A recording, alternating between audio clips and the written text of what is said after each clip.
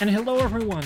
Welcome to the Two Back Set Podcast, a college football show hosted by me, Thomas, aka Mr. Warburg, alongside my perpetual co-host Patrick, aka Mr. Fusion. Greetings and salutations, football fans. Yeah, We're here. it's our first episode for week 0. We're gonna do a little season preview today. It's our first college football show.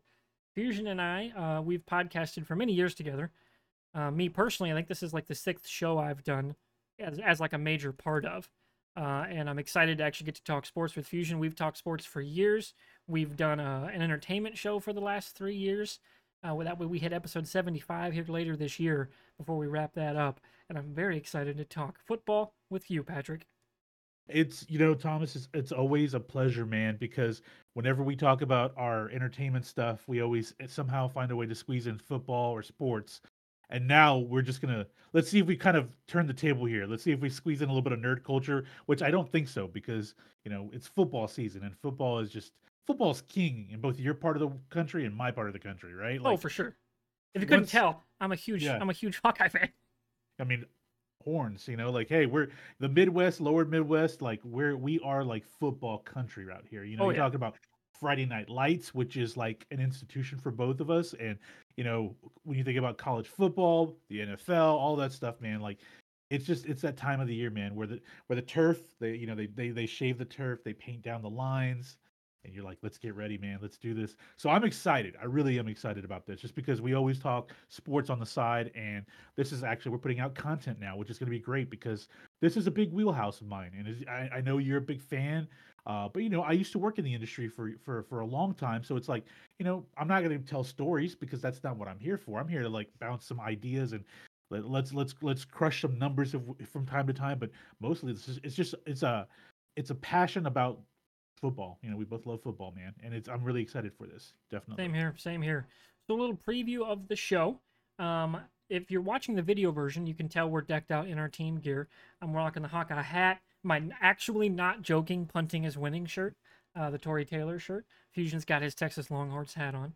So those are the two teams we're going to primarily focus on as our hosts. We watch those games, we follow those teams. We've been a part of that culture with those specific teams for Yeah. a long time. So those are going to be our primary focuses. Obviously, we're going to give you the general rundown of the college football things. Like the CFP predictions, Heisman talk, big games of the week, that kind of thing. The general, paint by numbers, what you'll expect from a college football show. But like Hmm. Fusion said, I am hoping to bring a little bit, because we are both well-rounded nerds. We're Yep. just kind of pop culture nerds in general, and I don't want to shy away from that entirely because we are recording this on Tuesday, April 22nd, and right after this, we're both going to go watch a Star Wars show. Like, Come on. you can't entirely get away from the pop culture-ness, but the primary focus, of course, will be football. We also the big thing we're going to be doing to marry that kind of nerdiness and the football is actually something I do on the side, which is my wood burning. I make custom wood art pieces, mostly for charity. But in years past, I've done things like a March Madness pool where we give away a wood burning to the winner, and we're doing that here. So I'm going to pull up on the video version. For those of you who aren't watching, who are listening, I'm pulling up an image of wood burnings I've done in the past for a charity stream, and I'm going to pull it up on OBS here and full screen it. So we got things like a big Zelda piece. It's like in a 10 by 11, Ezio, Optimus Prime, Avatar: The Last Airbender, of course a Star Wars piece, and a Persona. Like that's what I did for a charity batch last May that I do every spring. And the winner of our picks pool, which is on Run Your Pool, they're going to be winning a piece from that, which I'm very excited about. So we'll be going through that. We're keeping it kind of small, but if you want to join, this is where I'm going to pimp our email because I'll be talking about it later in the show once I remember how full screen controls work. There we go. Back to the main feed. If you want to join, hit us up at, I think it's 2backsetpod@gmail.com. It's 2 spelled out, TWO. So 2backsetpod@gmail.com if you want to join the pool. The winner is going to get a custom wood burning by me, which I'm really excited about. And it can be anything. Could be your favorite team logo. Could be if you're like a pop culture nerd like us, you want a specific kind of thing. I'm your man. I got you. They may Uh, reach out and say, you know what, that winner may be me, and I may ask for Bo Jackson. You know, I mean, just there's plenty one of of the things. great one of the greatest sports stories ever told. Very If you true. ever want to, the legend of Bo Jackson, which surrounds us around college football, the mythos of college football, especially in the South and things like that. But yeah, man, you never know. I just may win. I may not. Don't know. To We'll me, see I how it would goes. want that Heavens FX did a mock up of Tory Taylor's Heisman, where it's just a punter, where it's Reggie Oh yeah. Roby doing the Reggie Roby's like legendary like kick, and just give Tory Taylor the Heisman. Oh, that guy used to. Oh man, Reggie Roby was a beast. Dude, he was so Good good. lord. I'm serious. You Punting is winning. It is not a joke in Iowa. We fucking love punting. Okay. you know who was probably a huge fan of Iowa football? Bill Parcells, Oh, for sure. the big tuna. I mean, the guy lived and breathed off of his punt game. Like his statistics about his offense and defense were centered around punting. So I'm sure he's a big fan of Iowa Oh, football. definitely. So speaking of Iowa football, we're going to get into some big news today that just dropped about Yeah, an hour I'll do. before the show. Yeah. The NCAA has already returned suspension details to the University of Iowa. I would assume Iowa State as well, given that they were both involved, and that was the the kind of the inciting incident for them updating their uh, gambling suspension rules earlier this May, once the Iowa Division of Criminal Investigation announced their investigation. I'm going to give you a bit of a recap for those of you who maybe don't know what's going on with Iowa football and Iowa State. Obviously, I'm focusing on the Iowa side, but there will be some Iowa State details in here as well because it's been heavily covered by beat reporters on both sides of that rivalry. Because Mhm. it's the two high-profile institutions in our state. I think it's Right. a little odd. Only two of the big ones got hit for this, but Yeah. who knows? Maybe that's a man hours thing. Maybe they couldn't devote to all four big campuses because there's UNI is the other D1 school, and then Drake is the prominent private school that's D1 in a few athletics. So that they didn't get hit with anything as of now. And there's actually a lot more NCAA schools. Like my alma mater, Wartburg College, is a D3 school, and I think there's like 10 or 11 D3 schools in the state, plus one D2. Upper Iowa's D2. I think that's it for NCAA schools. But the gist is this: in I think May 9th officially, the Iowa DCI Division of Criminal Investigations announced an underage gambling sting into Iowa and Iowa State. They had set up a geofencing. Essentially, they'd set up an IP, capturing net around the Yeah. two campuses and specifically the football facilities of Iowa and Iowa State. They were looking into specifically underage gambling at the time. Iowa recently legalized online gambling as one of the more recent states to have done so. I think it was right before COVID that became. I I think don't, I didn't write down, but right before COVID sounds right. that does Um, sound right. Yeah. and so they've been investigating that, and apparently since like 2021, they've been actually doing it. They just only announced it in May once they were officially pursuing charges. So several major players have been um, implicated so far in terms of actual charges by the Iowa DCI, those centering on tampering. They actually were going around trying to skirt the online gambling rules using family names, using siblings' names, friends' names to try to essentially hide their identity and hide their betting habits. The big ones so far were at Iowa State. We'll start there. Hunter Deckers, their quarterback, starting. Jairell Brock, the starting and expected to be starting halfback. He has left the team as of, I think, yesterday. Isaiah Lee was a defensive tackle who actually bet against his team. He has also left the team. They've had a lineman and I think a backup D end also implicated, as well as a few other players like in their wrestling program, and I think a couple basketball players that have since transferred. One is playing now, was to play at Rutgers, and he's been implicated. At Iowa, the bigger names actually already left the team or left the school in general in terms of the tampering charges. Arland Bruce is by far the biggest name.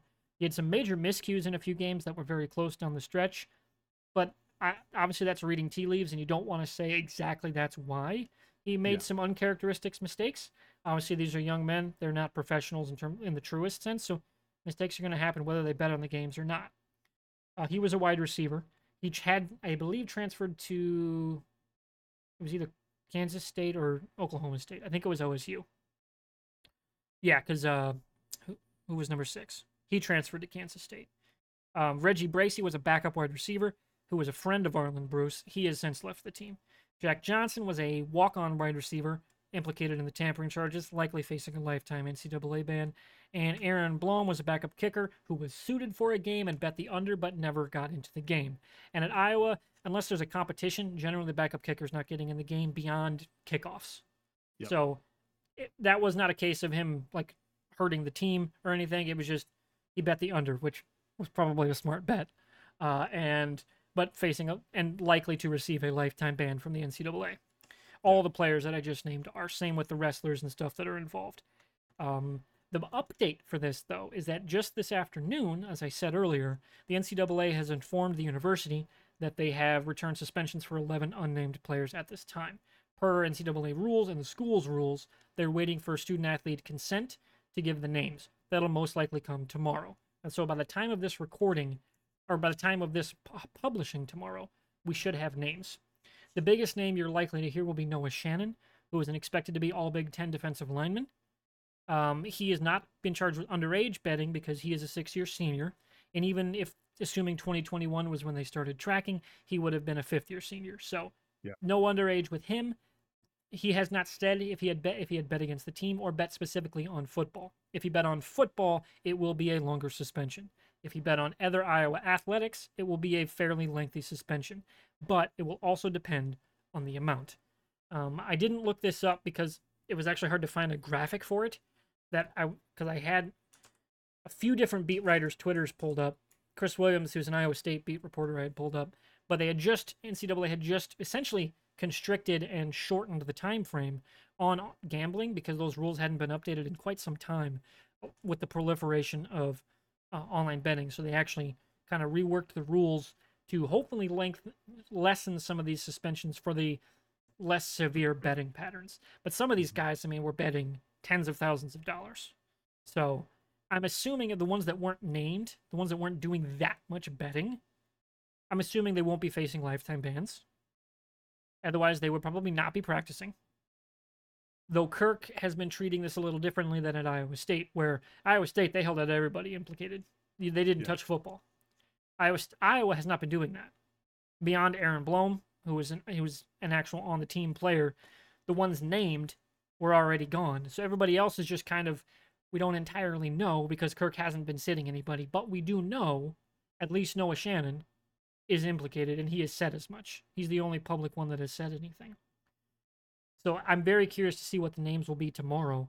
And if I have time, I may wait to publish this until tomorrow evening, and I may self-insert a, here's the names. Okay. What are we at? We are right at 13 minutes on the recording. So we'll say 13 minutes, possibly do an insert for our update on the gambling situation. But that's where it stands right now. Tomorrow we should be seeing 11 names not already named by the NCAA in regards to their gambling suspensions. Fusion. From the outside, obviously I've been in the state of Iowa this whole time. Yeah. What's been your takeaway on the gambling situation, not just specifically at Iowa, but gambling kind of at large in the NCAA? So the biggest thing for me is that it pulled a big band-aid off in terms of like, we have to talk about this in terms of like what the floodgates have opened up about money in sports, right? Which DraftKings, which stadium, they sponsor an arena, don't they, or a stadium in pro sports, if I'm not mistaken. I can't remember. Are they a sponsor for NLA? Possibly, I think so. I think is it in LA? The DraftKings stadium sponsorship. But okay, so my point being in that it's the whole gambling thing. MetLife Stadium is an exclusive sponsorship. Okay, so it's opened up, like gambling in sports has become we know this in the NFL, fantasy football. It's a big thing. Roger Goodell, early in his tenure spoke up kind of against it, and now he's kind of taken a much more sensitive approach. Whereas Adam Silver is much like, we can't be stupid. We've always known gambling is a part of pro sports, but it's always been a taboo thing outside of you go as a civilian and you go bet on football games. Then the NIL came about a few years ago, where athletes can start making money off their images. Not everybody can, honestly. Some of them do, some of them don't. I think my point is that people are trying to bridge kind of these two things that are not mutually exclusive and make them so, which is the NIL, which is students are trying to make more money, and it's tempted fate in that now they're doing things like gambling, which I think if They the were always doing. NCAA, yeah, which I really think about, if you really dig deeper, for me outside looking in, I know I'm not stupid. I know this doesn't start and stop in the state of Iowa. I know that's not the case. And I know that there are major schools that are probably on speed dial with the NCAA. And I'm going to say it, like someone like Nick Saban, who has had the NCAA under his thumb for a very, very long time. I'm not saying he's corrupt, Thomas. What I'm saying is that, like, whenever there are issues out there that affect him, he has no problem speaking up, and the NCAA has no problem listening. Right? I have no doubt that if there's something going on in Alabama, you know, what school was it that took all the cell phones a couple weeks ago? There I was, saw that story, but I didn't write it down. But just to oh offer you an man, update there sure. are 34 states with live legal operation of online gambling. Not Texas, by the way. Four Texas is are in progress, like the legislation has passed but has not kicked over. sure. Five are have no legislation, and I believe Alabama is one of them. So they actually don't allow online gambling. And Illinois has done a carve out where, and a few other states have done this. I think Kansas too, where you cannot bet on college games. No, Nebraska did that. You can't bet on college games. Okay. Don't quote me on the Nebraska Kansas thing, but I know Illinois for sure. You can't Okay. actually bet on in-state sports for the colleges. Now, but you can still go to Vegas and bet on whatever you Oh, want. absolutely. But in terms of Okay. the online, like the IP, Yeah. your account is in the state, you can't do it. Which there's obviously ways to work around There's that. way there's all there always has been. You could always go Yeah. to a bookie, right? But You go to a book. You know what I mean? Like even online, there's a way. Kirk Ferentz said that, like, they'd have been Yeah. much better off just going to a bookie. Like, Right. that's what he said. Is like they've always done it. His point was, he said it's the app. Like, Yeah. kids that are 10 years younger than me, which is crazy to think about, they've always had these. The app's just Yep. there. Your clock is on there. Your alarm is on there. Everything in your life is on here. So of course it's super easy. Oh, I'm just gonna bet. Now $10 is out of my account. Cool, I'm done. Right? Like, Yeah. that's so much easier than it used to be. I live in Iowa. We live in the middle of fucking nowhere. I gotta drive at least an hour to get to a casino. Like, at least. So, and they weren't even at the initial offering for sports gambling. You had to drive to Des Moines. There was only one sports book in the entire state. That's changed now, but it was way harder. It has become so damn easy, and they are saturated with ads all the time, including on college games. Yep. It is no wonder it happens not just in Iowa but across the country. Yeah. Yeah, I think the other thing is it's a quick fix for cash that they see. Like they win a game, they can cash it out, put it in their account, right? So the addiction, and I don't want to talk about like politics or so like social issues, but I understand because I have family that are substance addicts, as well as I know I have quite a few family members that are gambling addicts. I'm not like that. That's not my personality, but I understand how easily people can get kind of sucked into it, right? College students are a very different breed in that, if you don't have a big NIL or NIL in general bringing you extra cash in, you still can't go out there and get a job. Like you have to go through proper channels for NIL money to come into your bank account versus like you have to go, like if you go get an actual job during the off season of college football or whatever, you that's have to good luck log if your you're a football player. right, exactly. I mean, it's like a 60-hour work week with classes, right? And training and all that stuff and studying. So I understand how this can happen, but I am outside of the state of Iowa, kind of frustrated with the college football conversation being that okay, let's point over to another problem, and I'm like, that's another problem with its own set of the issues that we have Oh to yeah, talk about, like with the people NIL. trying But to blame that for the death of college yeah, football with no, realignment, and like, no, no, NIL has literally nothing to do with that. no. See, here's the thing with that, and I'll go like, in a tiny tangent about this. Players that have a value, student athletes, you can't just say, "Oh, they're getting a free college scholarship, a free ride through college. That's more than enough." No, it's not, because someone like Johnny Manziel, who brought in hundreds, I mean hundreds in 2 years, 3 years of millions of dollars for Texas A&M, didn't see above the table until you go watch the fucking documentary on Netflix. Above the table, he didn't see a fucking dime, which he should have, and that's not fair. Yeah, like the fact that it This is was the illegal thing. to sell an autograph is So this insane. is where we get to this is that it's like the danger is, and you brought this up. One of the players on it was Iowa State, bet the under, but he It didn't was even Iowa, play the the game. backup kicker. Iowa backup kicker. So, but the danger is if he goes out there and he has to perform a game-winning kick, then it calls into question like Yeah, it his calls into question legitimacy. everything. Yeah, The Arlen DeBrew stuff is like some of the stuff like he fell down in the open field to not get a first down. You're like, and he bet the under. yeah. Like those questions will arise. So obviously they And have to here crack down on it. and here's the thing we know about the over unders. You and I aren't gambling people. We don't like to look at the odds lines and make our predictions based off of like that stuff per se. But we both understand there's a need for it or a place for it. But those odds makers, they are fucking like wizards when it comes to that shit, right? So we know that their stuff is like an inch or two in either direction, meaning like they give you an odds line. It's like they're pretty damn close every time a game kicks off and ends with those odds lines for them, like for like something like I think somebody did a track of it and ridiculous number was Vegas odds lines are in like college sports is something like 85% pretty close within like a couple of points. You know, it's ridiculous. Uh, and I can understand the danger in that because, like you said, he falls down instead of going for a first down. It's like, oh shit, we have to call it all, and we have to call the legitimacy of his body of work into question now. You know, and it's Hmm. And that's why they're and going to face lifetime bans, yep, and they should. and it's they should like I think when the story first came out and we were talking about this online, the one thing I always said was with sports in general, most leagues are really like okay, we don't want to As long talk as you about don't it. bet Let's on your not do. sport, you're good. As long as you don't no, as long as you don't bet on your sport, but as long as you don't bet on your team. And here's the problem with that. We have players on both teams Betting on that their bet game. on their teams.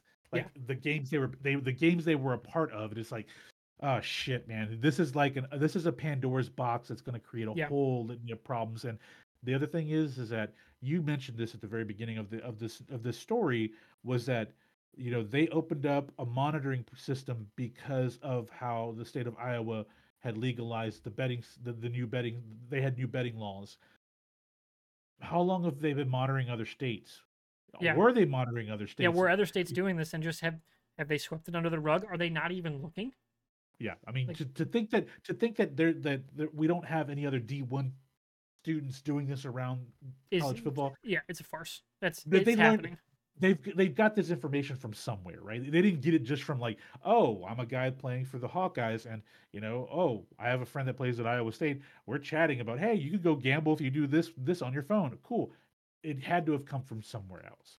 Yeah, Chances are it came from somewhere else. Like somebody on the West Coast or on the East Coast was like, hey man, like just as a heads up, like this is what I use. They could have been going on to Reddit and reading this shit. Like they got this information from somewhere. And my thoughts is there are other schools out there and it's going to I'm sure the NCAA is investigating, which don't be shocked if over the next couple of weeks or months we hear a couple of other former students. And I think at this point, I'm really trying. It's frustrating me because maybe it was Steve Sarkisian at Texas. I don't know where it was, but basically when the news broke, a couple days later in practice, like as soon as as soon as the summer practice session started, the coach is like, guys, fucking start deleting all your shit off your phones now. Like he went in and told the entire football team, like, none of this stuff is allowed. If you're playing for our school, none of these apps are allowed. Get them off your phones now, or you will be kicked off the team, right? And they yeah. Because if you're an confiscated people's NCAA phones. athlete, you can't bet on anything the NCAA has a championship in. Yep. Really, realistically, the only real thing you can bet on is NASCAR and F1, like racing, because NCAA doesn't have a sanctioned racing event. Yeah. So that's it, right? No Olympic sports, right? Like nothing like that. You can't bet on those. So what's the rules? Because I don't know this. I don't know if maybe you know this from doing all of the Iowa research now. But are these rules still strict for like a paid out fantasy league for like college or pro sports? Well, that's where it gets interesting because fantasy is I think classified different. Like it's not Yeah. specifically gambling on a game Yep. or a series of games. It is a game itself.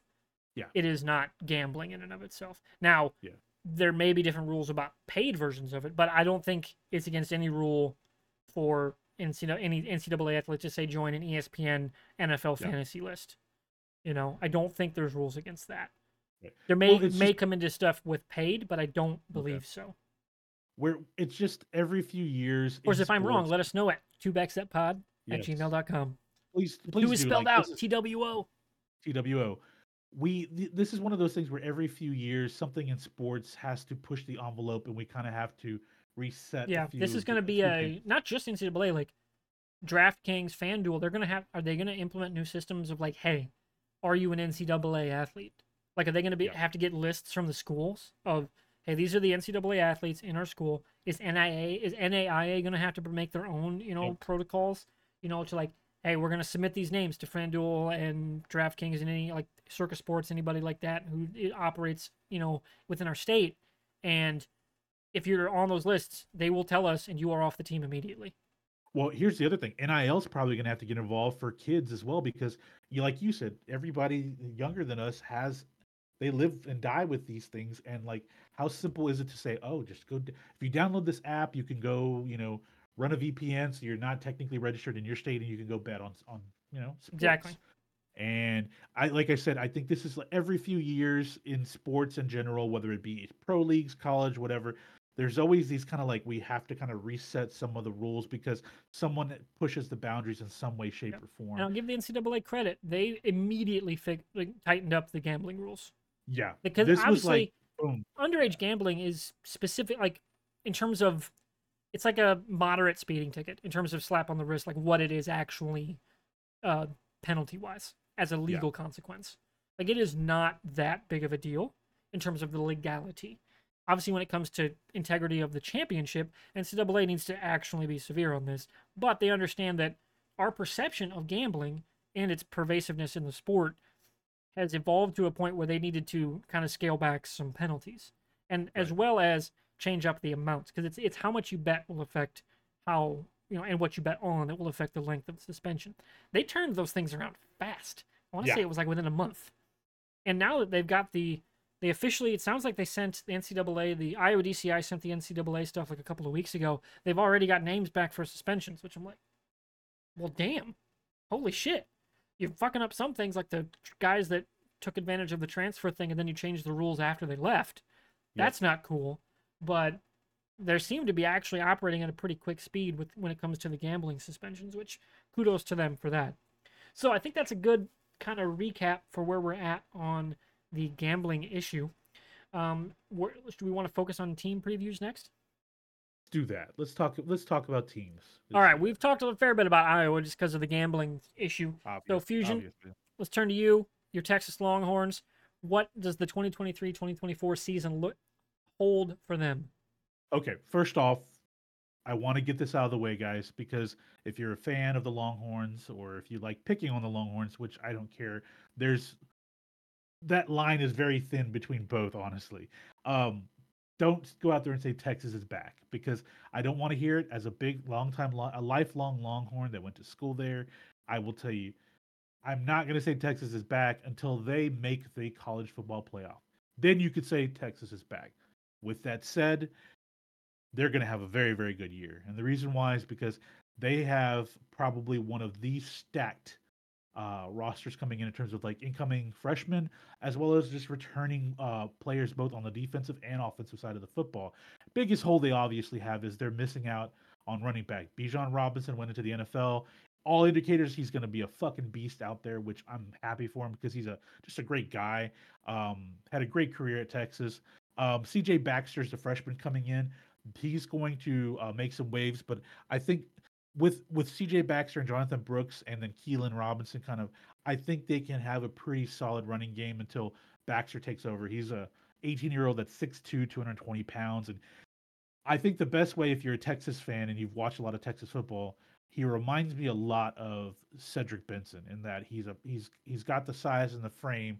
He runs more upright, but he doesn't run like too straight up, kind of like a Adrian Peterson. He's a little because when he takes the ball, he's a little lower to the ground, but little because of his height, he doesn't look like he's so compact when he comes out and takes gets the handoff. So I really like C.J. Baxter, Xavier Worthy coming back.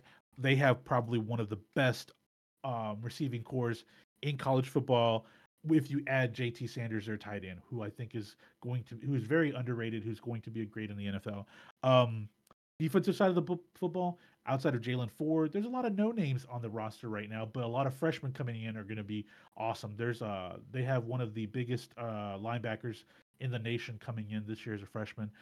He's going to be key on the outside. They basically spent recruiting season really fine tuning the edge because that was the big thing with Texas. When you watched that Alabama game last year, um, they were obviously missing edge rushing. You know, it got better over the season, but they didn't have any dynamic pass rushing.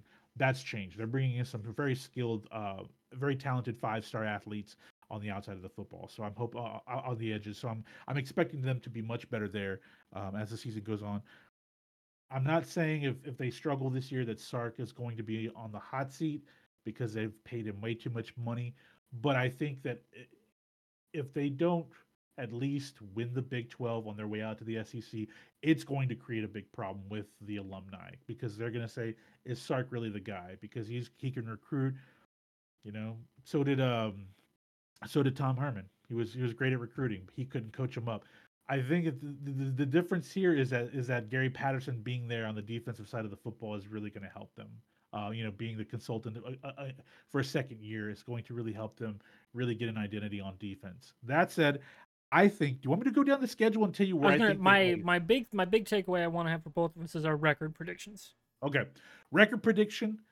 This team is more than likely going to end up 10-2, but they could end Actually, up 11-1. speaking of, let me actually pull up Texas's schedule. Let me Sure. go to the top 25, find the Texas game. Texas. Full schedule. Okay, and we'll go to. Okay. All right, it's up on our screen right now. Yep. 2, 3, 4, 5, 6, 7, 8, 9, 10. All right, so Yeah, yeah, I want to first be game sure. is at Rice. At Rice, which is a victory. No, they're at No, DKR. They're going to they're be. no, they are versus Rice. They're at home. Yep, they're at home. Um, Rice is just Rice. Let me put it like that. The Rice Owls occasionally are good. I Hey, they're mean, 3-0 against Bama all time, that's a good point. but it's That's a from the good point. 50s, so it doesn't count. Speaking of Bama, so like, man, okay, they're gonna roll Rice halftime by the end of by half. They'll get ready at some point early in the third quarter to bring in their backups and the freshmen to get some snaps in, right? That's usually how it plays out week one for the Longhorns. But then just 2 years in a row, we've got, one of the most elite teams in college football. This time though, we have to go out to Tuscaloosa. And Yeah, that's I mean, look, they're we don't know. Saban hasn't and it's a night announced game it's a night game. or It's in early Tuscaloosa. evening game. And here's the thing: is that we don't know who the quarterback is until week one. Saban's been very tight-lipped about who's going to be their starting quarterback. Um, Outside of that, quarterback could be an issue. Their receiving core is not very good at Bama, or it's okay.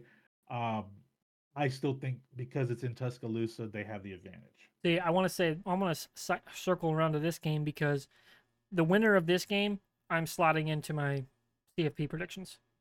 This is That's a good one. an early kind of check of who's going to be on the table for a college football playoff winner of this game Okay, okay, that's fair. because it's an out of conference game for both of them. So Okay, it'll be used as so a judging between them if they stay close throughout the season. I'm teetering towards 10-2 for the Longhorns only because of we'll come up to it in a little bit, but I think if they finish 11-1 and Bama being their only loss, they will win the Big 12. They will be in the playoff. Yeah, I think they That's would the thing. probably end up as the 3 or the 4 in that case. Yeah, I think they'd probably be Depends on the depends 4. on everyone else's records Yeah, too. everyone else just because I mean, yeah, I think yeah, just depending on everyone's record. But if they beat Bama, like all bets are off. This team is going to be somebody Yeah, you're gonna have a dangerous, special right? season. And they were a fucking possession away from beating Bama That was a last year. great game too. And if Quinn Ewers had not gone out in the first quarter, what could have been? Because Yeah, he dude. was like murdering their secondary, Yeah, man. It was just I've been through that as an Iowa fan. '09, Stanzi goes down. You got that what if. They go on the road with a backup and take Ohio State to overtime. You're like, dude, if Stanzi never got hurt, are we talking about national title appearance Iowa in 2009? That would have been crazy. so Quinn's gonna take this game very serious. Apparently, he's shaved the mullet off because he's taking this season very serious because waiting in the wings is a Manning, dude. And if you know Personally, never shave the mullet. You're in college, don't shave the mullet. But I think okay, for me, I it think for depends on him the it was kid. more. Yeah, I think for him it was like I think people made it more of a joke. That was his image last year as the starting quarterback for Texas was, oh, he's kind of lighthearted, he's got the mullet. I think really people were like, okay, they didn't take him too serious, and I think he's really taking this season very serious because he knows if he struggles at all, the freshman Arch Manning is going to be coming in pretty quick. Even though Malik Murphy is listed right now as number 2 on the depth chart, I don't think so. I think Arch Manning will end up becoming the number 2 quarterback, and they'll get him in as soon as they can. I don't think they want to redshirt Arch Manning because I don't want to risk him transferring out at the end of the year. Quinn, he's going to finish his What season year and is go he? into Is the he a draft. sophomore? He's a junior. Quinn's a Okay, so junior. if he has a good year, he's gone to the NFL. Yeah, yeah, exactly. That's the And that hope for was the plan. Texas. That's the best And case that then. and that was this was very strategic on Sark's part, and I thought it was really good because everyone was like, "Wait, aren't we going to have Ewers for 2 more seasons? Isn't that going to be kind of a screwing thing to have Arch Manning sit for 2 years?" And I'm like, "No, man. Quinn was the number 1 quarterback in the country when he went to Ohio State. When he picked OSU over Texas 3 years ago, he definitely wants to go into the NFL. I think he's done after this season. No matter what, I think he's done. He would have to have like a really bad season, and even if he had a really bad season, he's probably transferring out because then Arch is going to be the guy going forward next Oh, year. for sure. But I think he's taking this game very personal. It's on his calendar. It's circled. This is like he wants to march into Tuscaloosa and he wants to throw the ball all over the field, and he has the ability to do that. The problem I had with Ewers last year was his arm fatigue as the season went on. I didn't like it, man. Like he started throwing these really high ducks and these floaters that were just and that was his deep ball. And I think there was fatigue in his arm. Hopefully he's taken the offseason much more serious. He's trained a lot harder. Apparently he's in like a phenomenal shape. Great. Let's see how he goes because he's got to become a leader. And I think in that first game against the second game of the season, that first game against Alabama, he was able to just kind of just throw the ball around and it gained a lot of confidence. Then he went down with the injury, and then he came back against it wasn't Texas Tech because they lost that game. But when he came back against Oklahoma and just filleted the Sooners, that really gained a lot of confidence for him. But I also think he kind of was like, I can go ahead and go and kind of into cruise control at that point because the biggest games of my season were already in front of me, and I've knocked those out. So he didn't show an improvement. He's got to show that this year, especially going into Tuscaloosa. My thought is that the Tide win this game. I won't be shocked if the Longhorns go in, make it interesting just like last year, and could be able to pull it out. If they pull it out, yeah, they're not going to be just the 4 seed in the playoff. They're going to be In the the two driver's or seat, yeah. three. Yeah, yeah. But this Where's is your going to other be loss? If I instead of going down game by game, like yeah, you said 10-2, where's your other yeah. like potential game? Potential games November 4th against Kansas State, man. Ah, So that's a pick. I that's going to be a very interesting game just because I think like look, Oklahoma, I think Texas will beat Oklahoma. Houston, Dana Holgerson, this is his last season. He's going to be out the door. BYU is kind of a tough one for me. I was like, how good are they? But I think BYU is going to have a much better season, but at the same time, they don't scare me. TCU, I don't think they're going to be as good as I think they're They're going. in They're for not a moving. they're in for a hard regression. Yeah, they lost some really key people both on offense and defense, particularly their quarterback. I think they're in But for that 2015 Iowa to 2016 Iowa kind of regression. Not going to be a okay, bad team, but they're not going to no, light the world on fire. no, they may early in the season kind of tease that they could be competing for the Big 12, but then for Texas, this is a murder's row after that Kansas game on September 30th. Obviously in Dallas October 7th against the Sooners, the Red River rivalry or shootout, but then they play U of H in Houston. Then they come back to Austin and play BYU. The next week, then they play K State. That's a pretty, and then TCU's right after that. But that is a very tough Yeah. 5 game stretch for Texas. If they come out of that undefeated, I think that, like you said, they're the number 4 seed. That's it for them. After Where's the that, most likely to trip them up? You think? You said it was Kansas State. My Kansas State's the if Iowa State was 100%, I'd be like, ooh, at Iowa State, end of season.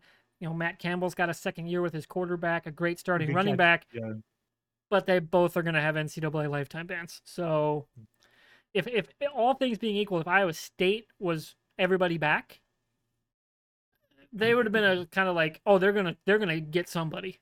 But yeah. this now they're not. They just don't No, have the horses this year. and I think honestly, I think Less Iowa because Kurt Ferenz has been doing this for a long time versus Campbell at Iowa State in terms of like leading one school for so long. I think this is going to affect the football team, the whole gambling saga. It's going to affect them a lot more than we think. Not just losing players. I'm talking about just perception out there. There's going to be a lot of shit talking against Iowa State throughout the season Oh, that for can make sure. teams will get in their head. Whereas I think Kurt's been doing this long enough. I think he knows how to skate around all of those issues to get Iowa to do what they do best, right? Play defense and have great special teams. But you guys have a running back that's really good. You guys have a transfer quarterback in that's going to be better. You know, like I think they'll be better. That's for me. I thought about it. I was like, okay, what's that slip up game? Because Texas over the years has had that slip up game. Kansas isn't going to be very good this year, No. guys. Baylor, you could say Baylor, but I didn't like what I saw from Baylor last year to really think that they And it's would get early better. season, too. Yeah, yeah. Um, Wyoming's not very, it's just Wyoming. They're a good mid tier Yeah, bowl they're in school, the. but Are they in the MEAC? Are they in the I mid think they're the Mountain Mountain West? West. Yeah. They're in the Mountain West. Um, the only one is obviously after Thanksgiving, you play Texas Tech. It's in DKR. I'm probably gonna go to that game. Um, I expect a that's report. Yeah, for the if I go. podcast. Like, Yeah, if you go to any with games, if I go to any games, you're a I'll little give you an closer to update. your team stadium than me. It's a 4-hour drive to Kinnick for me. So It's a 4 hour drive versus a 30-minute drive. Yeah, yeah. But it just depends on COVID, man. I mean, but oh, for sure, how I things totally understand. how things shape up. 110,000 people over in DKR, but I think I think that they can still beat Texas Tech. As much as I think that the Red Raiders will have a pretty good season, I don't think that they're the team that beats like TCU did last year, just take people by surprise. I think Kansas State could be that dangerous one. Over the years, they've had struggles playing Kansas State after they played Oklahoma. And So I Kansas think that State finished real strong last year. yes, they did. They were one of those teams that were like outliers in the playoff. If you remember when it came down to Yeah, like the like if last they couple had weeks. managed to pull it off, Yep. you're like, I don't like if they had gotten one more win, they're on that bubble. And You know, had they beaten TCU in the Big 12 I think title they game, didn't they win the title game? yeah. No, TCU Oh, was undefeated, right? yes, TCU was in. No, I'm trying to think how many I'm games trying to they remember. Oh my god, hang on, let me click on it. I have a link here. Yeah, let's go. Let's go look at the TCU. TCU. Wait, never mind. That's last year. I want. Do I have it from last year? 2022. Yeah, they They were lost. They 13-2. lost in the conference game. Okay, so they Yeah, lost that game. Okay, yeah. okay. Kansas State finished in the top 10 last year. Okay. So they're a team that I think that they're going to create problems in the Big 12.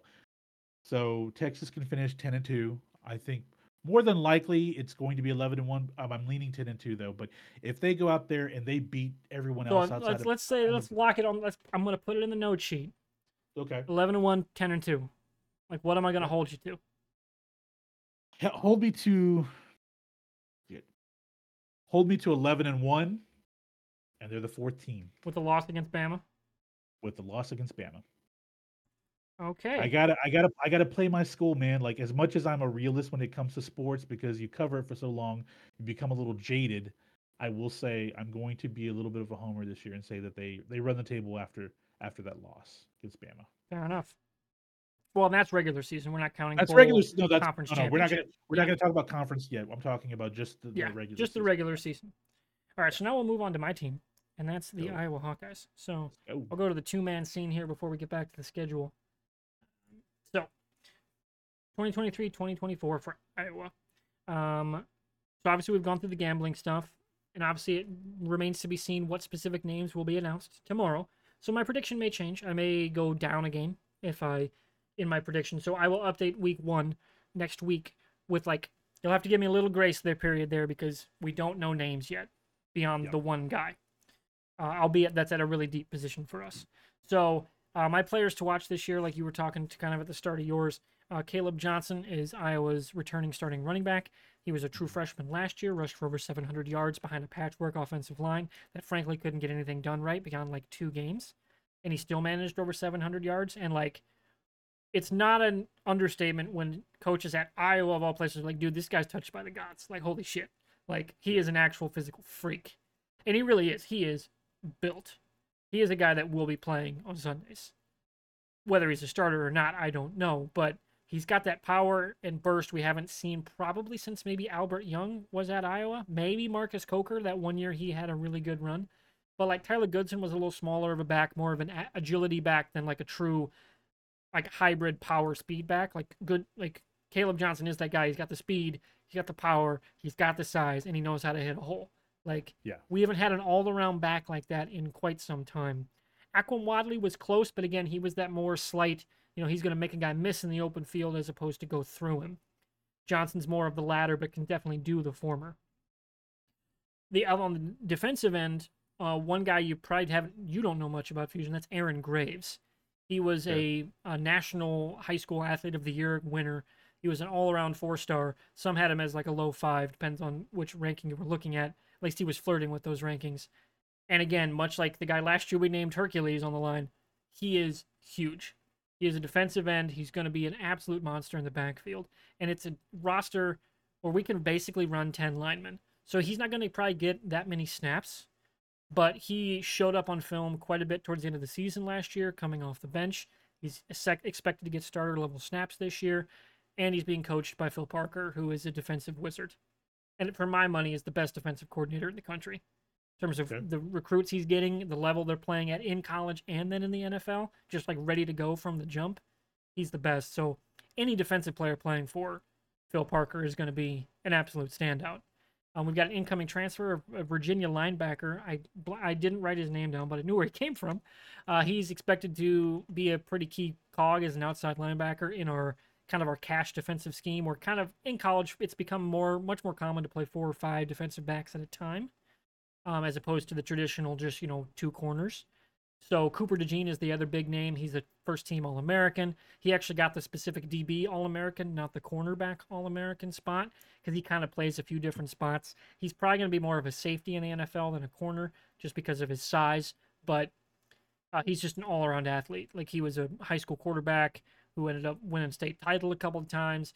There was rumors when injuries hit last year, are they going to throw Cooper in the backfield? They could. He's got the repertoire. Like he ran a kind of wildcat offense, which you would need to do in an emergency situation. Like it wouldn't have shocked anybody if they did. And he had 3 defensive touchdowns last year on pick sixes. And that coincidentally made him the leading touchdown receiver for the entire team, offense or defense. And like you said, we have Cade McNamara, who's a known quantity coming in. He's dealing with a muscle issue right now, so hasn't been practicing this last week and a half. Went down on Kids Day scrimmage. Sounds like it's a quad, like either like a deep muscle bruise, maybe like a really slight tear. So they're just basically playing with kid gloves. He's probably not going to touch a football again until week 1, like officially. But he should be. It sounds like he'll be starting week 1. Eric All, Michigan tight end. He's expected to get pretty good reps. Though Luke Lachey is the tight end who's going to probably wow some people. He is an all-around great prospect. He was a legacy at Ohio State, turned down going there to come play at the, more recent tight end university in Iowa. And basically he looks like Sam Laporta from last year. Like, he's just your prototypical NFL tight end. And he's going to have a great season. The offensive line should get better. We had a transfer from Miami of Ohio, Rusty Feth, which is just an amazing offensive lineman name. I think he's playing guard. We've got a few guys coming back, some guys changing positions on the line, but everybody's a year older. There aren't any underclassmen expected to start on this line this year, which generally under Kirk means we're in for a good season. Other notes for speaking of Kirk, he's at 198 career FBS wins. So 2 wins. The week 2 against Iowa State should be career win 200.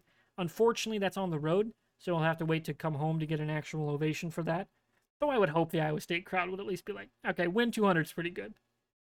He had 12 at Maine, so he's at 186 at Iowa. If we have a crazy 14-win season, he gets 200 at both in the same season, which would be pretty cool. That would mean you would win the national championship. But it ain't happening. But that's not happening. It ain't happening. Well, we don't know. College football has... Technically, you would only need 12-0 conference week, and you wouldn't need to win the title. You could go 14-1. Yeah, you can go 14-1, win that first game. Technically, you could lose in the national title. It ain't going to happen. That'll be a next year thing. But one Big Ten win will also get him to number 3 all-time Big Ten wins. He will be standalone in Big Ten total wins at 100. He's at 115 right now, tied number 3 all time, with Amos Alonzo Stagg from the University of Chicago way back in the day, the only non-sports member of the Big Ten, and he was their head coach for a long time. So one Big Ten win, and he gets number 3 all time to himself.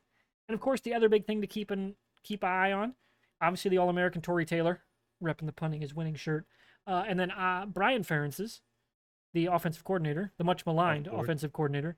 His drive for 25 points per game, or more specifically, we're calling his drive to 325. That's how many points he has to hit in the regular season to hit his 25 points per game total.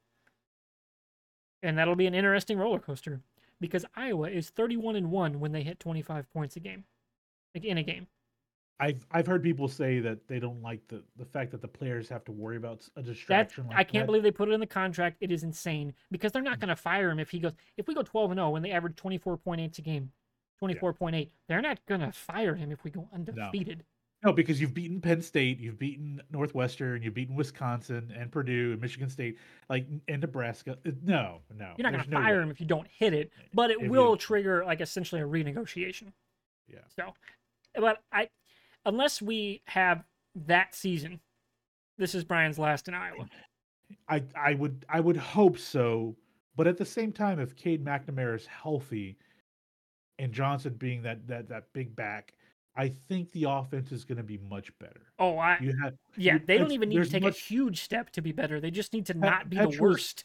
Petrus was just a bad quarterback, and I know it's possible he may end up being number 2. No, he's not. He's not suited. Oh, he's not suiting. He's a graduate, essentially assistant right now, and he's not using. He has a year of eligibility, but I think it was his labrum against Nebraska. He totally tore. So he had to have surgery to fix it. He can't throw without pain beyond 10 yards. He's never going to throw again. Okay. Well, he's going to be, and word is he's going to be a coach somewhere, and it's he's probably going to be fine at that because his issue was never seeing the game; it was the real time part. Yes, which that's the reality of football, of quarterbacking in college and the NFL, is that you can read the tape, you can plan it out. It sounds like he's amazing at that, which is why they kept playing him. It's he knows it all. He understands it all. And he was great with the media. He just didn't have the physical ability to execute on the field. In between his ears, he just couldn't get there. And it's funny, but I think you and I made that joke at one point in our Discord, was that he's probably going to be an awesome head coach somewhere someday. And this is where I harped on Kirk last year. He kept throwing that kid at the media. Yeah. Are you kidding me? Everyone is calling for his head. Everyone wants him benched. He's bawling his eyes out. And you're throwing him in front of the media, and he handled it like a champ. So I'm like, he's going to be a D1 coach somewhere, and probably be a pretty good one. So that wouldn't shock me at all. But he will not come into play at all. Even worst case scenario. What if he's a graduate assistant, and then Kirk coaches another 6 years, and then he takes over? No, the that's the interesting thing. Before we get to the schedule, what does Kirk do? So I don't know if you know the name LeVar Woods. Yes, I do. That's Iowa's special teams coordinator, and probably the best in the country in terms of execution, coaching, development, and he's an amazing recruiter. It sounds like, dude, him and Liddell Betts, who was a former running back, coach who coaches running backs now, it sounds like they're absolutely just a dynamo on the recruiting trail. They know exactly what they want. They're former Iowa guys. They're Kirk's guys, but they know how to get today's kids to buy in to coming to Iowa. And he very clearly wants to be a head coach. Okay. But he's an Iowa guy, wants to stay at Iowa. Sounds like he got some very serious offers to leave this last offseason. I believe it was a Scott Docterman article over at The Athletic was like, he had a very difficult decision this offseason, which is code for, somebody was going to give him a lot of money to go somewhere else. It probably wouldn't have been a big school, though. No, but that depends on if it was an offensive coordinator job. Well, that's true. You know what I mean? Somebody was going to pay him to leave, and it was a real offer. I mean, it could have been like U of H. Hogerson offered him. Yeah, somebody like that. Like somebody moving to the Big 12 or something, Like that kind of school. And he turned him down. And Kirk is at, like I said, he's at the point where 200 wins is on the table. 200 wins at Iowa is on the table. How long does he go? Obviously, his son is having issues in terms of not just at Iowa, but people don't really like him. Right? He's got a bad reputation. And, You wonder if college is where he should be because it sounds like he should just be a tight ends coach, right? Not a coordinator. I Sounds agree. like he should not be coaching at Iowa just to get away from that. Yep. Also, we have a new AD, a new interim AD for now, though it is widely expected she will be the permanent AD once the search wraps up. Beth Getz, she was an interim at Minnesota. She was at Ball State. She's Yeah. now the interim at Iowa and was the deputy AD under Gary Barta for the last calendar year. Widely expected, she's probably going to get the job. Because, shocker, she's working with our NIL collective. Gary Barta refused to meet with them. So she's clearly like hitting the ground running, making major changes, already met with the media. She's going on local talk radio in a way Gary Barta never did. Like she's been on a few major shows in the state. Like she is putting her face forward of like, this is what I want for the future of Iowa athletics. I wonder if she's going to have conversations with Kirk about when are you going to retire? It has to happen sooner than later because he is, I want to say 68. I think so. Yeah. Something, he's around that age. So like, does he coach into his 70s? If he does, LeVar's gone. Whether it's on a short-term deal to coach somewhere else and come back, or does he retire after this season? You know, he gets to wins 200. If we can get to 10 wins, he'll have locked up essentially a college football Hall of Fame spot Right. because he'll be at 60%. He'll be in a school for 200, you know, at 200 games career, and have coached somewhere for 25 years. Like, and his coaching tree right now doesn't look great. But like I said, with like Liddell Betts, LeVar Woods, Phil Parker just never wanted to be a head coach, but he would have been amazing somewhere else. He just didn't want the job anywhere. He loved being a coordinator. Like, his coaching tree is going to, I think, be looked better over time. Not quite Hayden Fry level good, because Hayden Fry's is like maybe the greatest of all time. But I think he's going to be a shoo-in for the College Football Hall of Fame if we get to 10 wins this season, and and whether or not he continues after this. It's just going to be a really interesting thing to watch this coming off season, especially with Brian. Like if Brian leaves, does Kirk go too? I don't know. I don't know how you would handle that, especially because we know LeVar is going to want the job if Kirk leaves. So it'll be interesting. Well, I think I'll be honest with you. I think if there was a school that was calling LeVar Woods to offer him a coaching job, like a coordinator job, don't quote me on this, guys, but I'm going to say because he was going around picking out some of the biggest names in college football last year, like reaching out to them, and that was Dion over in Colorado. I mean, it makes sense. Like it's the image he's trying to build is he's trying to build a little bit of a Southern Iowa, with a Yeah, much more dynamic offense is what he wants to build. He wants to and he build a wants team that with culture. he wants the culture, but he wants athletes on both sides of the ball, but particularly on defense, and then he wants dynamic quarterback play and I could see him trying to reach out to Woods and I think at that point that's probably what happened. He probably got a call from Coach Prime or maybe another couple schools, but I think that would be a big thing for him. But you're right, man. Is that after what is his fifth or sixth year now with as the special teams coordinator? I think it's I think 4 officially as that in that role. I think, okay, okay. but he's been on the Well, staff for a long time. this is the time where if he's still just the special teams coordinator, if he's not moving up to your OC next year, then That's the other or thing. I'm like, something. I could see Brian leaving and LeVar being like, "Hey, you're gonna get the coach in waiting. Kirk's gonna. Yep. This is his last rodeo. You're the offensive coordinator. Let's go." Which is That's probably my most likely scenario. which was what was supposed to happen like 12, 13 years ago when Mac Brown was on his way out of Texas and Will Muschamp, if you remember that, Yep. was the coordinator, but like he was the quote unquote head coach in waiting, and then the bottom just fell out with everybody there, Yep. and I don't think they're gonna give him an official tag like that. Like there yeah. won't be a press conference that says No, that. he'll be just the OC, but like behind closed doors, it's The like expectation will be it's your team. and if there's any coach that deserves to kind of like how you can have that discussion with him and kind of create a plan of when he's going to go, it's Kurt France. It really is currently in college football, right? I Yeah. mean, there's no other coach you can really think about that of Nick Saban, and but Nick is the type of guy where he will want his guys like he will make it known to everybody in that program. These are who I want. Versus the school at this point is like, hey, we really like LeVar Woods. We want him to be the guy. We need to know what your plan is. Yeah, especially with the new AD, that's a big wrinkle to it. Yeah. Where she's from the outside. Yeah. So, and it's going to be a big decision, probably going to be the first big decision she has to make contract wise in terms of the revenue sports because Fran's locked up for a while. So his decision won't come for quite some time, unless again he decides to leave on his own or retire, because they're both around the same age. So she's got some big decisions coming up. Plus Lisa Bluters, she's been coaching at Iowa a long time too, but sounds like she's going to stay at Iowa for until she's done. All right, So man. So let's go through the schedule. What's the record for schedule you? time. Where you at? Let's My go. schedule prediction. I'm going to say 10-2. Okay. That's the one loss is the whiteout game, night game at Penn State. That's going to be tough. That's gonna be such a good game, It's man. going to be an amazing game. The only thing is, they win that game, 2015 is on the table. 12-0 is on the table. They win that game. Because this schedule after that, beyond one game, extremely winnable. Like, don't get me wrong, Illinois, going to be tough, right? Nebraska should be better. Wisconsin is implementing half of a new air raid system. It sounds like they're going to try to do this hybrid OG Wisconsin air raid system, and I'm like, I don't know if you've got the right offensive lineman for that kind of system. That's going to be weird to watch. And it's going to be cold some of these times, guys. Yep.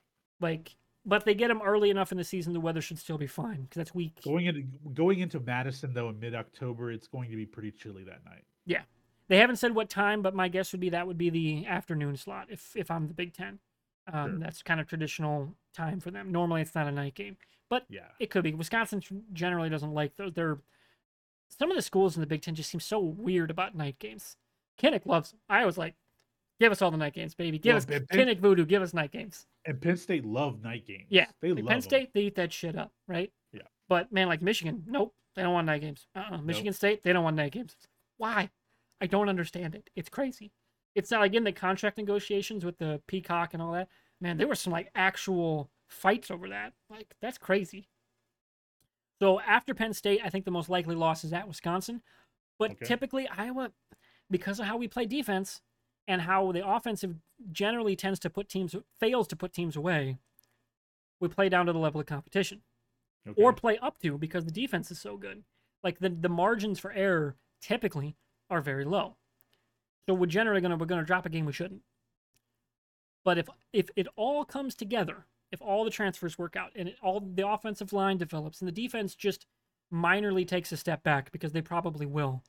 So by proxy, if the offense is better, maybe the defense won't because they won't be on the field as much. I'm torn, like much like you. I'm torn between 11-1, 10-2. My heart says 11-1. My brain tells me 24 years of watching Hawkeye football tells me, at least under Kirk, yet go with the 10-2.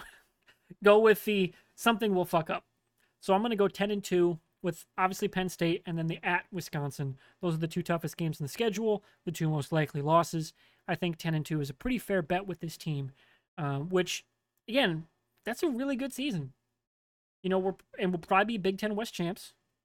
And if it all's coming together by then, if we only lose to Wisconsin, Penn State, that's 1, 2, 3, that's 6 wins in a row to end your season.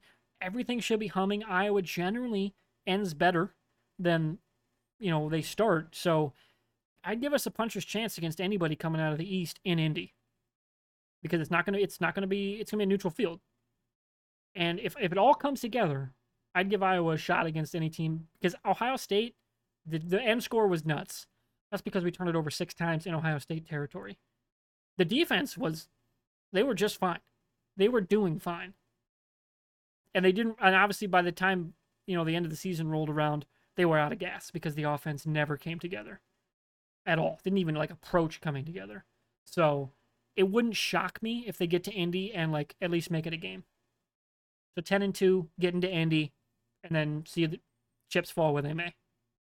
I think that'd be a pretty good season. So you feel in Indy facing Michigan with 2 of the best running backs in the country and a pretty damn good quarterback and one of the best defenses in the nation. Again, this is assuming all the transfers work out. Everybody stays healthy. And they can go on a run to end the season and get stronger and get better and the offense really clicks. I think this feels like that 2015 team where a couple of the things break right. All of a sudden, you're in Indy, and that was a hell of a game. That game was amazing. Low scoring, obviously, but man, I can still hear some of those hits in my head. Everybody came to fucking play that game.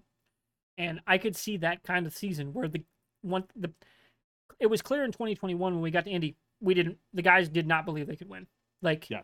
they were getting run off the field from the jump because they did not expect to win. If it all breaks the other way, I think 10 wins this season would feel a hell of a lot different than 10 wins 2 years ago because that means the quarterback is better, the offense is better. It feels different. Yeah. Like God, I can't believe I'm saying this. 10 wins in 2021, everybody was mad. Everybody was just fucking done with this season, and we won 10 fucking games. Right? Like that's crazy. That that shouldn't happen, but it did. And if we get to 10 this year, it ain't gonna feel like that. And then I think that gives it a far different feel and game going into Indy if that happens. Okay. So I think Ohio State is very weak with Kyle McCord as a quarterback. Obviously, Marvin Harrison Jr. is going to be the big Heisman wide yeah, receiver candidate. he's Like he's he's the number one he's pick in the insane. draft. Yeah, he's going to be the number one pick in the For, draft. All you know. well, Williams coming out. Oh, Caleb Williams. Yeah, you're right. Yeah, I keep yeah. forgetting about. Williams is coming out. Okay, He'll be one. okay. He'll be one, but Marvin Harrison Jr. He's will going be top five for sure. top. Oh, top five definitely. But unless he has a horrible season, which I doubt is going to happen, even with Kyle McCord, because they're just going to Oh, the overutilize him. horrible. The That stats don't matter. Everybody, his yeah. tape from last year, he's already Yeah, top oh five, yeah. no Oh, matter what stats he puts. yeah, he was brilliant with CJ Stroud last year. That being said, I think Ohio State takes a step back. Michigan's going to Agreed. win the division outright, and either I have Iowa penciled in. Now I'm going to tell you right now, man. I'll go ahead and put it out there. My surprise team this season, they're not going to make it into the Final Four, the playoffs, but they're going to knock some heads around, and that's Wisconsin, man. I have a feeling Luke Fickle's going to come in here, and Tanner Mordecai was really fucking good at SMU. Really good. And we're talking about SMU, and he threw for almost 4,000 yards, 2 seasons. He's really good. They have probably the most underrated running back in the country in Braylon Allen. He's going into his third year and he's only 19 years old. Like, come on. Yeah. Yeah, Braylon Allen, he came into college football at 16, going on 17. He's 6'2, 240, almost 240 pounds. yeah, Like, the he's huge. guy he's a beast. I think, and Wisconsin last year, regardless I of their think what's going to record, hold him back is their defense. that's the thing is that they should have been a lot better on defense because they were pinned to have a really good defense last year and they weren't consistent. Yeah, I think they let Fickle's teams gonna control the clock, yeah. I and think that's what can kill the air raid. yeah, you're right about that because Texas Tech always had that problem under And Mike yeah, Leach. and you gotta face Iowa with hopefully a better offensive line. Like that to me is where I'm like, I think it's it coin flip game.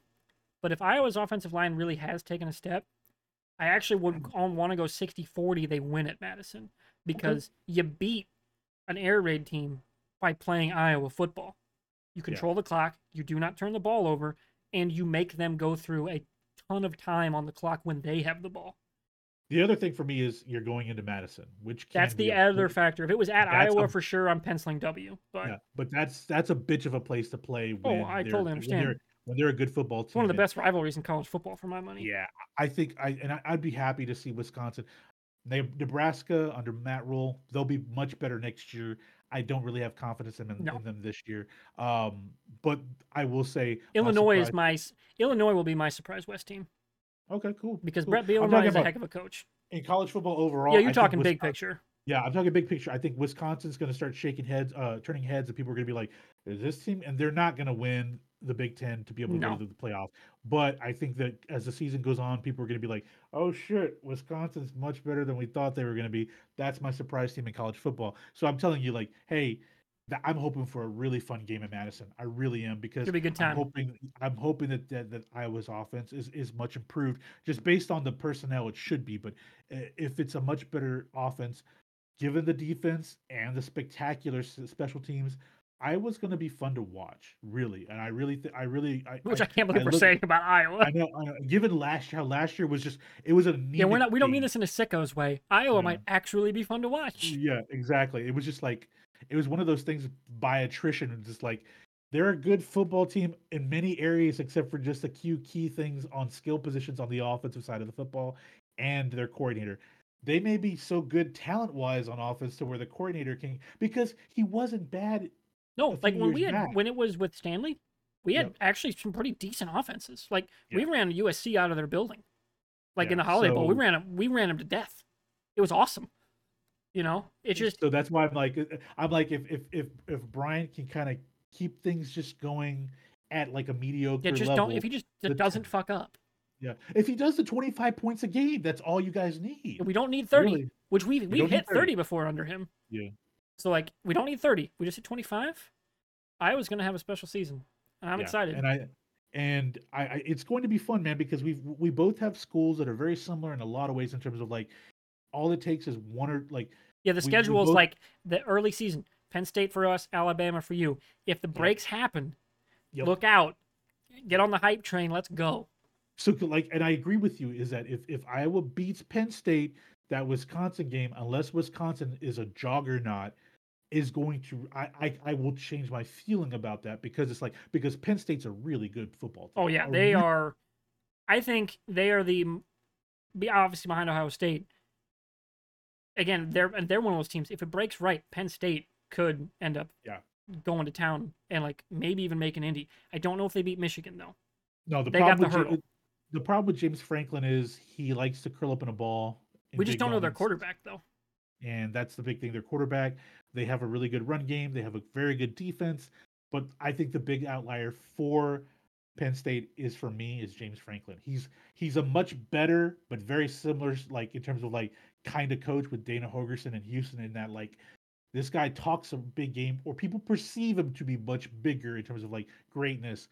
I think James Franklin's a pretty good coach, but not he's not a Harbaugh. He's not, he's not of that next level, right? He's not a Saban. He's not of that next level. Hell, he's probably a rung below Lincoln Riley when I really think about it. But I think that James Franklin is the problem for Penn State, and if he can't coach his team up, they're not going to show up against Michigan. But they're a team that have enough talent to really knock heads around, and I'm really like, hey, you guys, if Iowa beats Penn State, yeah, let's go, dude. Like, because then we'll both be if if Texas beats Bama, and then what is it, a week or two later, you guys beat Penn State, then we're both talking about having some really good football conversation for both schools. Yeah, like that's gonna be like because I my to talk. I'm going back to the two cam here. Um, Yeah, Back in 2015, I was doing a show with Joey.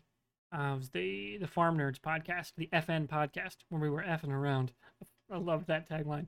Uh, and that was when they had that 2015, going undefeated season. Colin Coward's losing his fucking mind, on his Fox show. Like, I yeah. can't believe they're winning again. And it's like, you know what, Colin, go fuck yourself, right? Like, and that was that whole thing. And I would love for that kind of thing to happen again. That was one of the most fun things I've ever done on Saturdays. Is I'm gonna other than that 2017 Ohio State game where they just fucking shellacked them on national television. That 2015 season was amazing. So Was Bedford on that 15 team? EJ Bethard, yeah, Bedford, he was the Bedford. quarterback. Okay, that's right. Okay, I was trying So to remember what CJ season that Bethard. was. That was when again go back to the mullet thing. He was rocking the long hair then. That's true. He was, That's true. we called him Sunshine because he had the blonde hair. Quinn, you may want to grow it back, Quinn. You may need I'm to. So that's the Iowa season preview. Sorry we went a little long on that, but I This is like what we do Iowa. from time to time. We go on little tangents. This is what we do. But still, it's not that long. We're at about an hour No. 10 of actual recording time. So really quick, let's Yeah. go through our CFP predictions. You have Yeah. an actual concrete prediction. Me, I'm still feeling it out. I have some pencils in, but no firm CFP list. So where are you at? Okay. I'm going to tell you guys right now. One of my top Final Four teams was the Washington Huskies. They were going to be that team that really took people by surprise. They lost their starting running back today. Yeah, for the He's season. out for the year, for the season. Undisclosed lower body injury is what they're saying. He's out for the season. They still have a dynamic quarterback who I believe is going to win the Heisman and Michael Penix. That's who I think is going to win the Heisman. The I bold don't think choice. Caleb I don't think I don't think Caleb Williams repeats. I think Penix is going to win it. That being said, though, they're going to struggle without because not only did they lose Davis, but they lost one of their freshman running back has been suspended indefinitely, and then they had another one that has been kicked off the team. One of their sophomore Yeah, so running they don't backs. have So a lot of depth. they don't have depth at all at running back at Washington. So it was really hard for me to as we were prepping this evening. I was like, I had Washington penciled in, and I'm like, Shit, man. But then we had that conversation. You asked me to lock in Texas. Texas goes 11-1. They're in the fourth spot. That's what they're my number four. They go 11-1. They lose to Alabama, but they beat everyone else. They are in at the fourth spot. Number three, Clemson, the Tigers. I think their quarterback. I forget how to pronounce his name. I keep wanting to call him Klubnik or something. I can't remember his name now. He's a pretty good quarterback. Clemson is due to have that rebound. Every couple of years, they kind of take a step back and then they bounce right back up. Dabo is going to bounce back. I think Clemson's number three. Number two spot, got to give it. I know you're an Iowa Big Ten guy. Got to give it to the Michigan Oh, Wolverines, I don't man. blame Just you at because all. they have one of the best quarterbacks in the country, really good defense, and arguably two of the best All American running backs in the country. So I think Michigan's number two. Number one, got to go with the Georgia Bulldogs, man. Even though what's the quarterback's name here at Georgia? Carson Beck's taking over for Stetson Bennett. I think Georgia's just their defense They're is so just. loaded. I mean, they lost a They're lot of loaded with people. day one draft talent. It's crazy. They lost a lot of players to the draft 2 seasons ago, and then last season they lost a lot of starters on the defensive side last season. But like the guys coming in, as well as the guys that were backing up, they're penciled in to be top tier NFL draft caliber players. That defense is just astounding. So I got to say, Georgia's the number one team again. Yeah. Agreed. So for me, much like you, I echo number one, Georgia. Like I said earlier, it comes down to the Texas Alabama game. That winner, that's Yep. another team for me. Okay. And so that means if like Alabama wins, they could lose to Georgia, they're still going to be in, right? Yep. Even if they lose twice, maybe I don't know. Like it just depends on the game, like how the games play, you know. Okay. So the if it's not Michigan, the winner of the Big Ten is probably in, and then that other team, that's where my like surprise, like who's going to step up. Like we were talking Okay. pre-show, you say you're thinking Clemson maybe kind of reasserts itself. I'm wondering, does USC, does Riley put it together and like they go nuts, Okay. because they're not. That's not even a dark horse. Like they got a legitimate shot. You got the, returning Heisman winner who's a great quarterback. You got you got Lincoln Riley. You should have a fun offense. It'll come down to the defense. But in the Pac-12, maybe they won't need that to get to the playoff. You Okay. know, so that wouldn't shock me. It's really, but for me, that early kind of cut line, that Texas Alabama game, that's going to be very interesting to watch because that'll kind of Okay. shake up a lot of my top four. So for you, you're not worried about USC having to go to face Washington or Oregon when it's all said and done to get through to the playoff. You think that they're Based fine getting on, well, I mean, Washington again, it depends on how they rebound from the injury there. Some teams are going to be fine. I don't know yeah. if Washington's that team. And then Oregon, I don't know enough about them to concretely say if their defense is good enough to stand up to that offense Okay. because it's not like the weather's going to be a factor. So it's hard for me to say that USC is not the favorite to come out of the Pac-12 in the final year of it. And if they go one loss on the Pac-12, that's a pretty good chance they're making it. Okay. Again, dependent I on other win losses, who goes undefeated, who's got one. Obviously we haven't had a two-loss get in before, so you know it'll really come down to those midseason games in the SEC whether they get one or two teams in. Because if they get two, if Alabama, Georgia both get in, somebody's sitting out that is otherwise a worthy, entry. So that'll so be interesting. I want to talk about USC just because, like, first off, because Because Lincoln they're number Riley six right now, right? They're ranked six. they're number six, and a lot of people are saying that they could have a really good year. But the problem is that I'll be quite frank, they probably have arguably the toughest outside of Alabama, the toughest schedule in college football. I mean, when you look at their schedule, early on in the season they're good, but then on the 30th of September they have to go to Colorado and play That's the the thing. Bucs It's like there.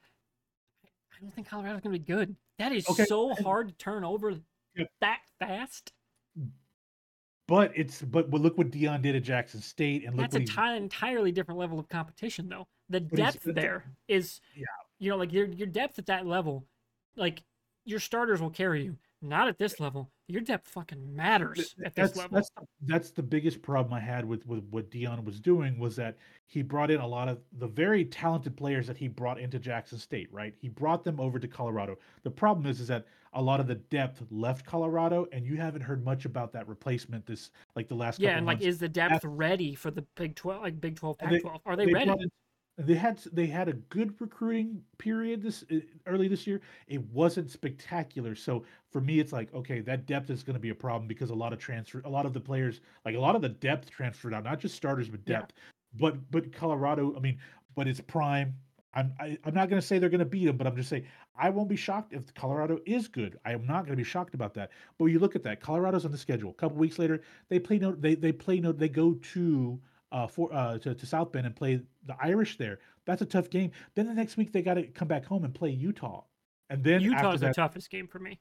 for me, it's Notre Dame, Utah. 2 weeks later, they got Washington, then Oregon, and then they close out the season with a team that is probably going to be ranked at the end of the season and be pretty good as UCLA because Yeah. they spent a lot of money on NIL.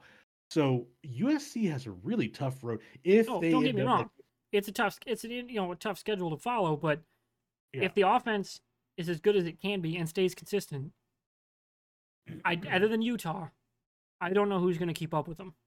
Okay, so let's say USC goes 11-1 and Alabama goes 11-1. Both What's their have, loss? Depends on that's a tough. Alabama's loss. It depends on the loss. Let's, If they're let's see that undefeated loss to SEC, Texas. if they Yeah. lost to Texas, they're in. If they Okay. lost to Georgia and Georgia's also only got one loss or is undefeated, I don't. If it comes down to that, I don't think the committee would put in Alabama again. I think they would give it to USC if it came down to that kind of scenario. It would have to be it would have to be a top team like LSU Yeah, or Texas. If Texas is a top 10 team. Okay. exactly. Okay. And then Okay. again, that's assuming the Big Ten winner is only a one or undefeated, like a Yeah. one loss or undefeated. If it's a two-loss Big Ten winner, doesn't matter. Like they're out of the conversation.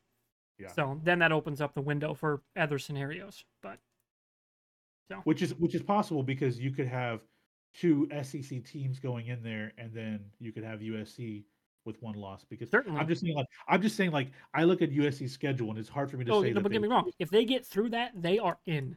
yeah, oh yeah. Like no No, question. If they get through that with if one US loss, they're in.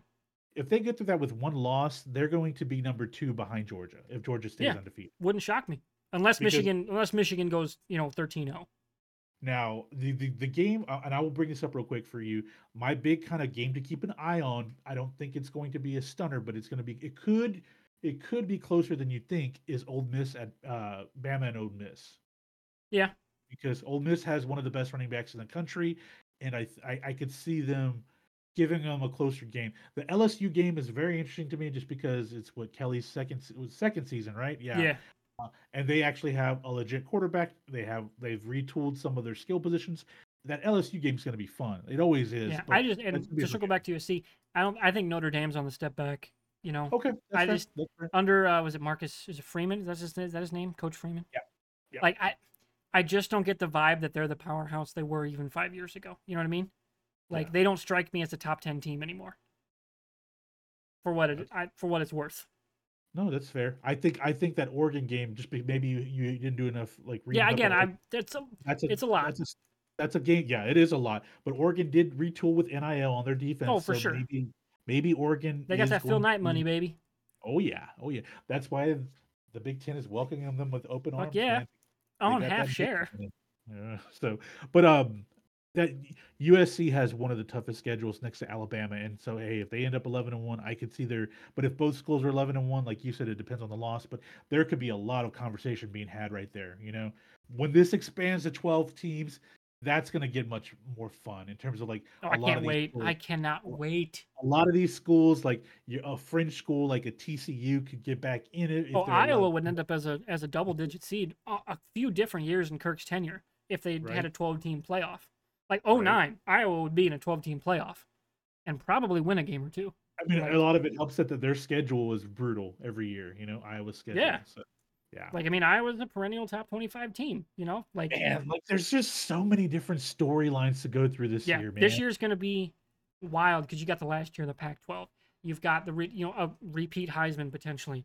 You've got all the other realignment news, like the new Uh, Big 12, right? Texas and Oklahoma. It's the last year with their rivalries. Like, Yep, so much craziness is happening. and a potential three-peat with Georgia. Like there's Yeah, just, the first I, three-peat since I want to say it was 1950s Minnesota. I think you're right. It's a I think Minnesota you're, team. I think it was 1950. I, I think it was In that Minnesota. window, right after World War II, they had a three-peat. And we're over here talking about this, and we're disrespecting Florida State, but I feel like Florida State is my Notre Dame. I think they're not as I think they're a little overhyped. They're a little too big for their britches right now when it comes to Oh, this realignment talk. let's realignment aside. I think just as a team, I think people are overvaluing them right now. I really do, Speaking and of, I did you see somebody had put Iowa as overrated? And I'm like, what the fuck is overrating Iowa right now? Other than like the fans, like on the media scale, the fuck is overrating Iowa? CBS Sports, what are you doing? What are you doing? Who's overrating Iowa? And they had Iowa on both. They had underrated and overrated. Just like, make up your fucking mind, CBS Sports. Ah, hey, and then the ACC still has a quiet one of the best quarterbacks in the country in Drake May. UNC is a team not to like they could create problems for Florida State and for Clemson, like to get into the playoff. Like for sure. UNC, Yeah. UNC, like That could Mac. sink the ACC's option to get Yeah, into they're going to make a mess. yeah, and it's but then there's just so many layers to these storylines, man. And the Big 12 is changing where Texas and Oklahoma are leaving at the end of the season. Both schools want to go out on top. Of course, people want to say Oklahoma's a team to I just think much like Notre Dame, I think they're just on the backswing. Like yeah. it just seems like Venables isn't that dude in terms of national like championship. That dude Yeah. seems like a solid enough coach. I just worry he's not a prime time D1. I'm gonna take us to the promised land coach. No, he like he's one of those guys that would come into like Arkansas and give them a couple of really good seasons and then have some back seasons. I think that's what's going to happen with Oklahoma with him. Which for me as a Longhorn, I'm like I worry whatever. Oklahoma's gonna turn into like the Iowa of the SEC. In terms of, like, and that's not a Oh, bad thing. Don't get me wrong. Iowa is a good program. okay. Iowa is in like if the Big Two break away, Iowa's staying in the Big Two. Like we make a lot they make a lot of money. Their athletic department is in the black with beyond a couple down years and COVID screwed everything up. But they win a lot of games. They're a top 25 team. I would say top 25 program like all time college football. Best best wrestling Yeah, program like in their athletic department is going to keep them in. the Oklahoma teams. There's maybe 10 teams over the last 40 years that wouldn't kill for the consistency of Iowa. And I don't know if Sure. Oklahoma's on that list. You know what I mean? They've had some great years under Stoops, but like before Stoops, Oh no, under the John Blake era, like well, before they had Stu. some great teams too. But like I'm talking consistency wise. No, like in the 80s and 90s, there were Yeah, some really bad, like a lot of bad years for Oklahoma. exactly. Like Like I don't know if it they're on wasn't. that last 40 years. If any, who would not take what Iowa has done? It's gonna There's be not tough, many man. programs, Just because Texas has the money to be able to and be they've got competitive. the momentum. Oklahoma Yeah. does not. And going into a new ground where you're going to be the dude that gets punched, can they stand up to that? The best thing that could have happened to Texas was if Sarkisian becomes that next level head coach and coaches his teams up to be ready for the big games. But he knows the SEC. He worked under Nick Saban, so like he knows how to recruit all over the U.S. Like he's brought in Yeah, players from all over the country. So recruitment wise, talent wise, assistant coaches, I think Texas is going to be okay for now. It's just I need to make sure that Sark has that ability, that dog in him to, like you said, like Venables doesn't, to take that next level, that step to the next level. And like, this is it for Sark for me personally. Like, yeah. This hey, is this is the this, chips are down, man. yeah. It's make or break Like time. if he comes out and they lose 5 games this season, it's like, yeah, like this is going to be bad for them in the SEC. It really will be next year, but this could be a really entertaining season for Texas. Yep. But you just look down the list, man. There's just so much, and like I said, we're not giving enough love to Utah, which is a very good school. If Cam Rising stays healthy, that's a good school. Tennessee is talented. Like, there's just so many different layers of college football that could be really like. This could be the usual suspects at the top four at the end of the year. It could easily be like, holy shit, we have madness going into the playoff. Like, there's so many teams Yeah, that are beyond deserving of Georgia not and this spot. Michigan, it seems pretty wide open. Yeah. So this is gonna be fun, man. This is gonna be fun. So I'm getting pumped, man. I think that's a pretty good place to wrap up. We're almost an hour and a half, which is crazy. But I figured, week 0, a bit of a longer preview makes the most sense since we're doing team previews. Yeah. So our plan will be next week. I don't know if we want to stick to Tuesday recordings. We might do Wednesday, depends on schedule and life stuff because both of us Sure. have jobs. So, it may not be exactly the same every single week, but I'll try to at least publish every single week on Wednesday. Because next week we're going to go through our picks for week 1. We're running our, like I said, we're running our run your pool bracket or picks pool. It's 5 games. It's totally free too.